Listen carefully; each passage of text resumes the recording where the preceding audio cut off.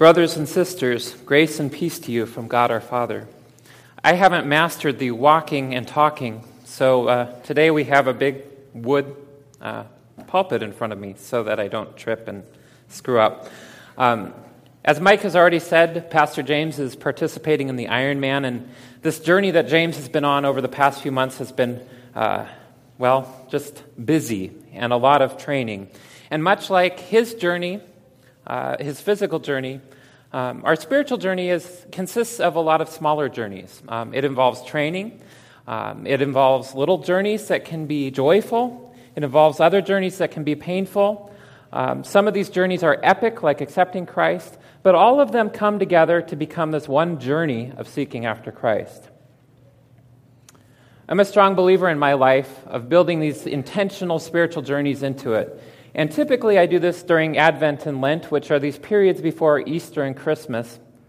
And if I don't do that, it's kind of hard for me to celebrate those seasons. For me, it's like picking up this delicious orange creamsicle cupcake that I love from Sweet Frostings downtown, and then just eating the cake part and throwing out the frosting, which is just a travesty, because I love cake.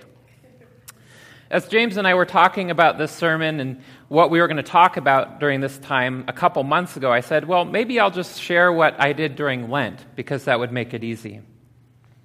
And this year I started off Lent saying, I'm going to dig deep into the book of James. And I picked the book of James because over my life, James has been one of those books that has had such meaning to me. There's such depth in the book of James about following Christ through all costs, being faithful, and so much more. In an attempt to spice it up this year, I thought, well, maybe I'll get one of these books. I'll get a commentary, which is a book that goes verse by verse through, say, a book of the Bible or something, and says, this is what this means, and this is how we can understand it. And I thought, well, maybe that would be a good way to understand James better and have a little deeper understanding. It sounds like a great idea, and it worked great for the first verse, but it didn't work after that.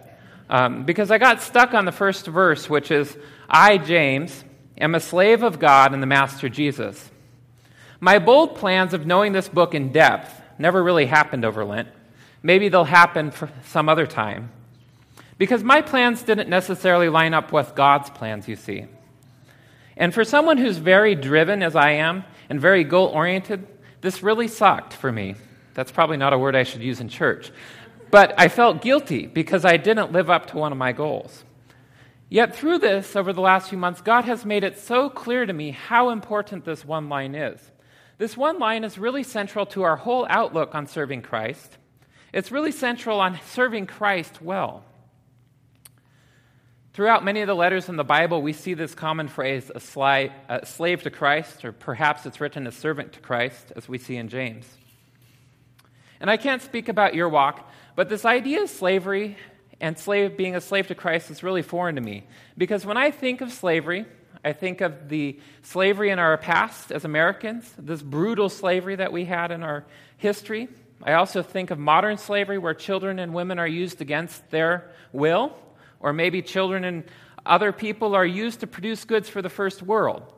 I think you get the idea. Slavery is something that I view as brutal. So how does this relate to serving Christ?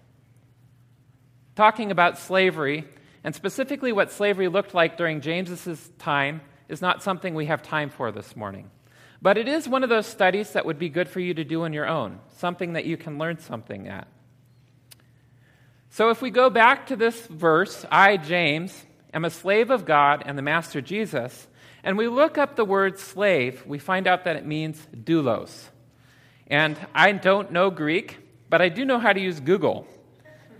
And if we look it up on Google, we find out that it means a slave, a bondsman, a man of servile condition, and so forth. Well, when I looked up that definition, it really didn't make me very happy, because it's one of these things that's kind of a circular definition. You look up one word, and it means something, and then you look up that other word, and, well, it means that one word that you just looked up. But while researching this word and the definition, I came across a definition that really grabbed at my heart and will maybe grab at yours. And this definition says, doulos, to be devoted to another to the disregards of one's interests. Let me read that again, since it's really important for this morning. Doulos. It can mean devoted to another to the disregards of one's own interests.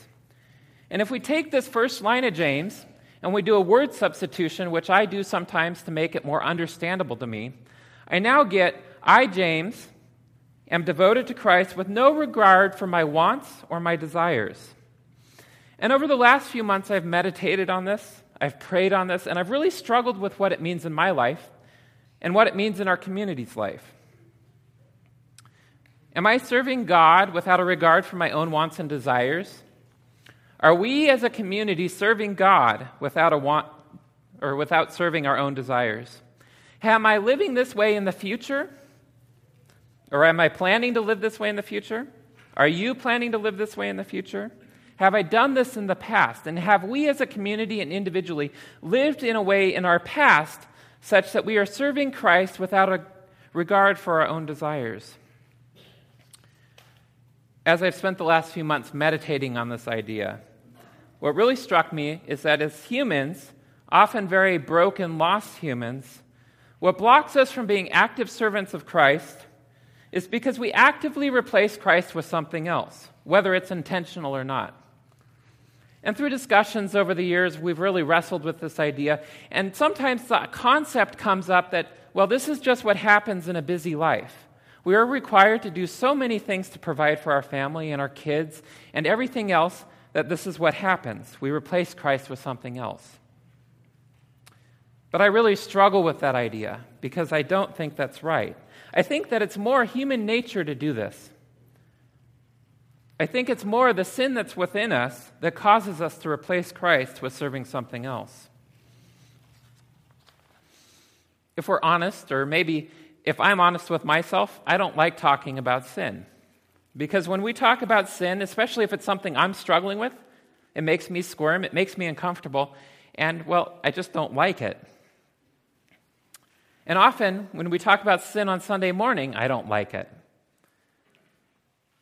But sin is one of these touchy subjects that makes us squirm, and we really have to talk about it on occasion. But when we talk about sin, we really have to listen to Jesus' heart, as we read in Matthew 7, 1 through 5. By the way, all the scripture references are in your insert, so if you want to look at them, you can. Matthew 7, 1 through 5 says, "Do not judge others, and you will not be judged, for you will be treated as you treat others. The standard you use in judging is the standard by which you will be judged. And why worry about the speck in your friend's eye when you have a log in your own? How can you think of saying to your friend, 'Let me help you get rid of that speck in your eye,' when you can't see past the log in your own? Hypocrite! First get rid of the log in your own eye, then you will see well enough to deal with the speck in your own." This passage is really clear. We're not supposed to judge, and that makes it really hard to talk about serving sin over Christ, especially on a Sunday morning, because we can't judge how other people's walks go. But the good thing about sin, if there is any, is that there's nothing new under the sun. The sin that I struggle with may very well be the sin that you struggle with. The ways that I have replaced Christ in my life may very well be the ways that you have replaced Christ in your life. The other good thing is that the Holy Spirit moves like the wind, and that with proper prayer and meditation, He will reveal to you ways that you struggle if you just ask Him. In Paul's letter to Corinth, he talks about the church and sin in the church. Listen as I read this passage. 1 Corinthians 5, 9 through 13. "When I wrote to you before, I told you not to associate with people who indulge in sexual sin.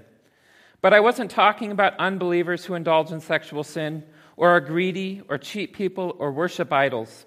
You would have to leave the world to avoid people like that. I meant that you're not to associate with anyone who claims to be a believer, yet indulges in sexual sin, or is greedy, or worships idols, or is abusive, or is a drunkard, or cheats people. Don't even eat with such people." As Paul writes in this passage, he's very blunt. There's little talk of grace, which I strongly believe in, and we as a community strongly believe in. Paul talks about grace in other passages. But what Paul does really well in this passage is he does a really good job at calling out sin and naming it, something that we often shy away from in the church. Over the next few moments here, we're going to unpack this passage using examples from my life, because as I mentioned before, I don't believe that you can really talk about sin without talking about sin that you've experienced. So listening to Paul's letter to Corinth, we can deduce that if we are going to be a slave to Christ, we cannot be bound to sexual sin. Paul is very clear here in his writing. And in our culture, this is probably one of the biggest issues that we face. And I'm going to go further to say that this is one of the biggest issues that we face in the church overall. And I don't know, maybe in our church. You would have to answer that for yourself. But from personal experience, I can tell you that it is very difficult to be a slave to Christ if you're replacing him by being bound to sexual sin. I will even go farther to say that if you've struggled with this in the past, present, or maybe even in the future, that you find an accountability partner, because you won't be able to beat it alone, or it'll be very hard. If you need an accountability partner, come find me or Pastor James, or drop a note in the back, or many other people in this church would help you. So if we jump back in the passage here in to Corinthians, another sin that Paul talks clearly about is that if we are going to be a slave to Christ, we cannot be bound to money or success. Our culture places such high value in getting rich, places such high value in being viewed as successful. The American dream, this dream of success and wealth that we all strive for, or maybe not all of us, but we try to strive for, isn't necessarily God's dream. Does that mean that owning a nice house and perhaps a nice car, making a good living is wrong? No. However, as Jesus says in Luke 16:13, we can't serve both him and money. Listen as I read. No one can serve two masters, for you will hate the one and love the other. You will be devoted to one and despise the other. You can't serve both God and money. In my life, because that's what we're talking about here, this pull to serve worldly wealth and success is so strong. And I'm guessing that it may be similar for some of you, because we want to be highly compensated for what we do. We want to be good at what we do. We want to have what our friends have. And the list goes on and on and on. We want. But in all of this, we often forget that God is our provider, that God gives us the things that we need, and that instead of seeking success and wealth, we need to be seeking after Christ. In my battle, which I have this battle probably every day in my life, if we're honest, the thing that helps the most is actively sacrificing what I have. Because you see, when I get in this mode of I want, I have to get the understanding that everything that I have is God's. Not just the 10% that I'm supposed to take off the top and give to God when I feel like it, or not when I feel like it, but everything. My house is God's, my car is God's, this church is God's, my children is God's. So giving sacrificially from what I have is a reminder that God is my provider, and that if I give away, he will still provide for me. Again, if we jump back into this passage of Corinthians, Paul starts striking us where it really hurts, if he hasn't done so already. And we see that we can't be a slave to God if we're a slave to an idol. When I think of idols, I think of these people bowing down to idols. Maybe it's a little model that they have in their house or whatever. But that's not necessarily what it means. I meditated on this for a while, and what really struck me is that anything can be an idol. That this is the catch-all for all sins. Anything that we replace Christ with is an idol. And that includes sex, money, success, wealth, maybe sports. Anything can be an idol. I prayed on it, and I meditated on it, and I really thought to myself, well, maybe I should come up with some examples of things that have been idols in my life, so that as you think about this and you meditate on it, you can have some examples that I've found in my life. Can my career be an idol? I know it has been in the past. I seek after success every day. Can getting more education so I will be more successful be an idol? I know it has been in the past. probably is in the present right now? Can the way that I want church to work, also known as tradition, be an idol?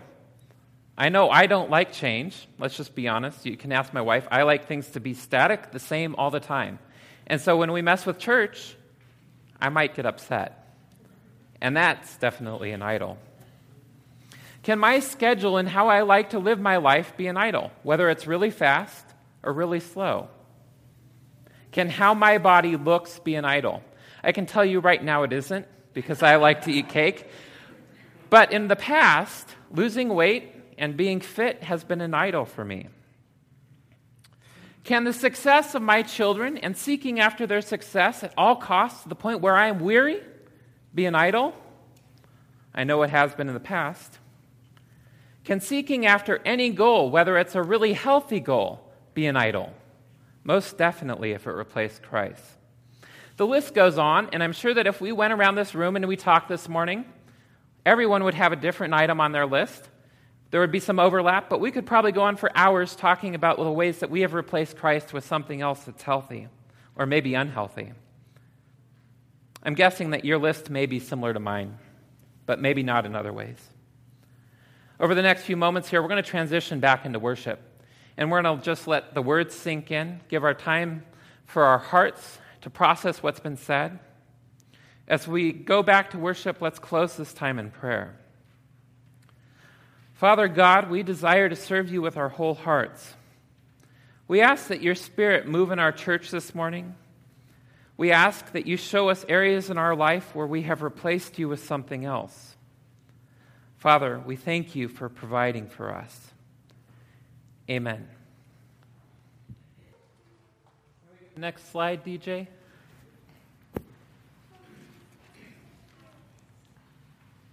Okay, kids. Anybody recognize who this is? Eeyore, right. What is Eeyore's personality like? Right. Well, my personality is a lot like Eeyore's, let's be honest. I'm kind of like a glass quarter full guy, not a half full guy. Maybe a Debbie Downer and so on. And so earlier I talked about my Lenten journey of meditating on what it means to be a slave to Christ, and really that this Lenten journey was more about meditating on being a slave to sin, and if I was Eeyore, sin and more sin and sin. And if Eeyore was saying this, he would say, "Woe is me, I'm a sinner, all I do is sin, there's no solution to the sin problem, I can't be a slave to Christ because I'm a sinner." And on and on and on it would go. Luckily, I have a brother who walks this faith journey with me frequently and sends me constant texts, and he reminded me at the end of this that there's grace, and that I was forgetting this idea of grace. That God has spoken about this grace throughout the Scriptures. You see, we can't just talk about sin like we did in the first half without talking about grace, because it's the whole reason that we follow Christ. We miss out on the whole reason for the cross if we just talk about sin. We miss out on seeing God's love demonstrated for us if we just talk about sin and only sin. I think that we have all known these believers in the past who follow this legalistic line, defining what we can do and what we can't do. And they do it under their own power, forgetting about God's grace. And we don't want to do that. One verse that talks so much about God's grace is Romans 5, 7 through 10. Listen as I read. Now, most people would not be willing to die for an upright person, though someone might perhaps be willing to die for a person who is especially good. But God showed his great love for us by sending Christ to die for us while we were still sinners. I'm going to read that line again because it's important. But God showed his great love for us, for sending Christ to die for us while we were still sinners. And since we have been made right in God's sight by the blood of Christ, he will certainly save us from God's condemnation.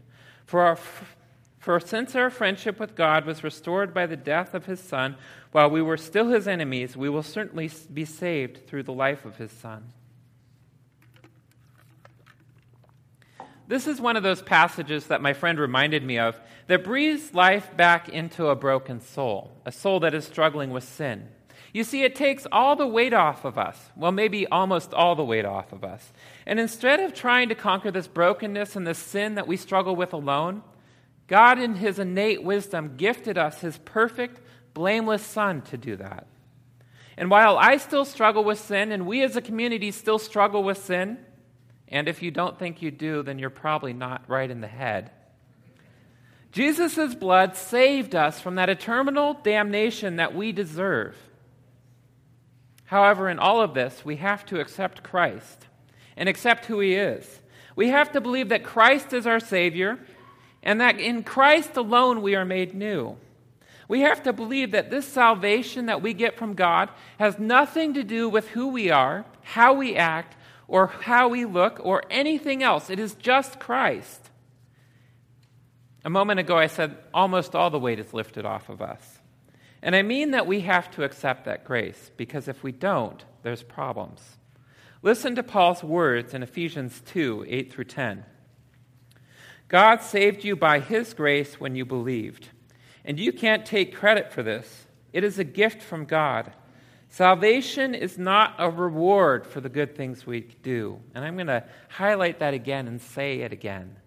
Salvation is not a reward for the things we do. So none of us can boast about it. For we are God's masterpiece. He has created us anew in Christ Jesus, so we can do the good things he had planned for us long ago. Of all the gifts that we can receive as humans, this gift of grace from our Creator is the best, largest gift that we can get. This gift frees us from the slavery to sin that we all struggle with. And while we may still struggle with sin, and we may still revert back to being a slave to sin over a slave to Christ at some point or another, we are set free from slavery by Christ and Christ alone. Listen to Romans 6, 5 through 10.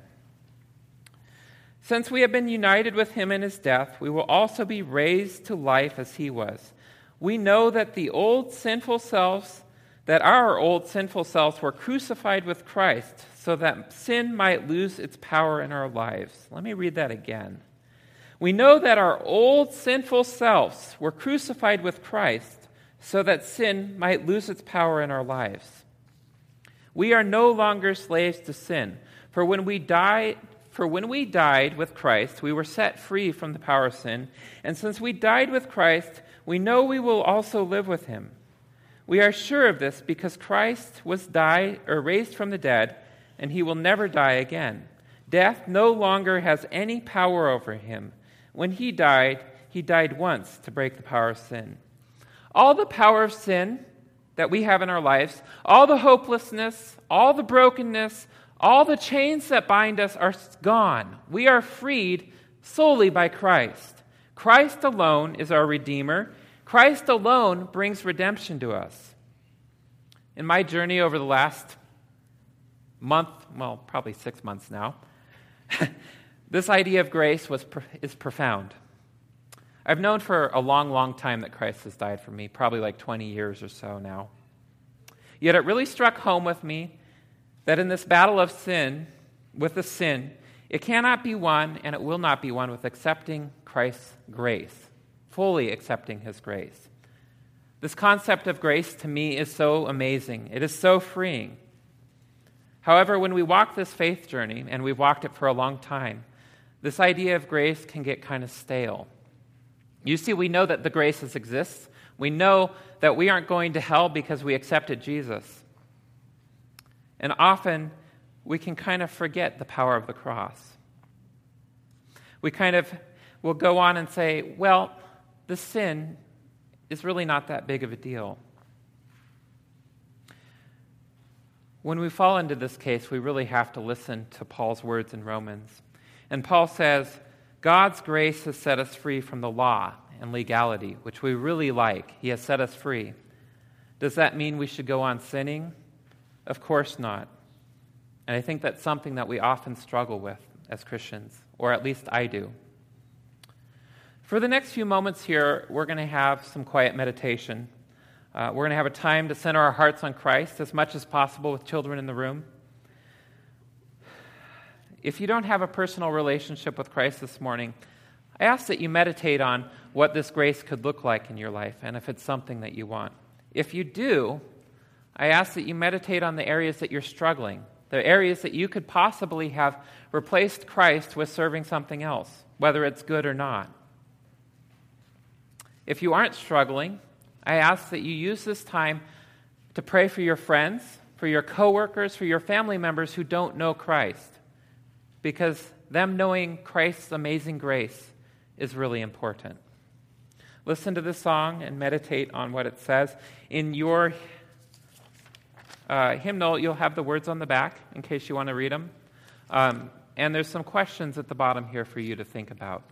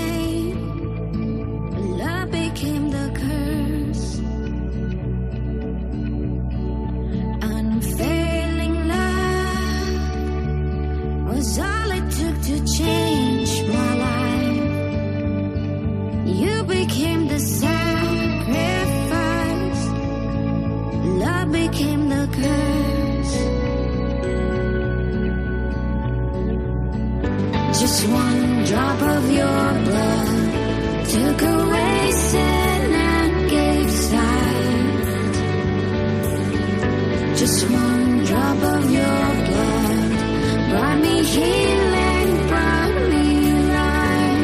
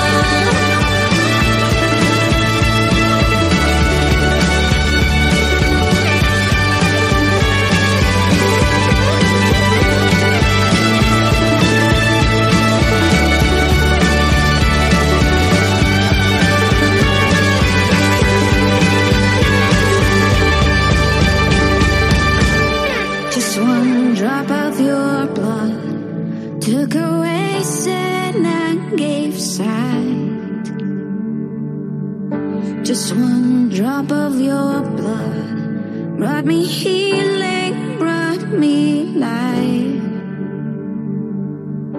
Just one drop of your blood took away sin and gave sight.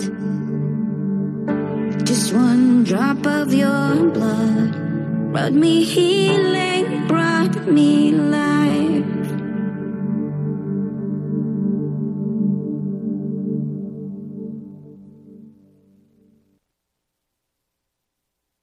Know God's grace. Know that He is our Savior. May you know the power of His redemption and live in it. May you be a slave to Him and His desires and not your own. May the grace within you from Christ shine on your friends and neighbors so that they will come to know Him. Amen.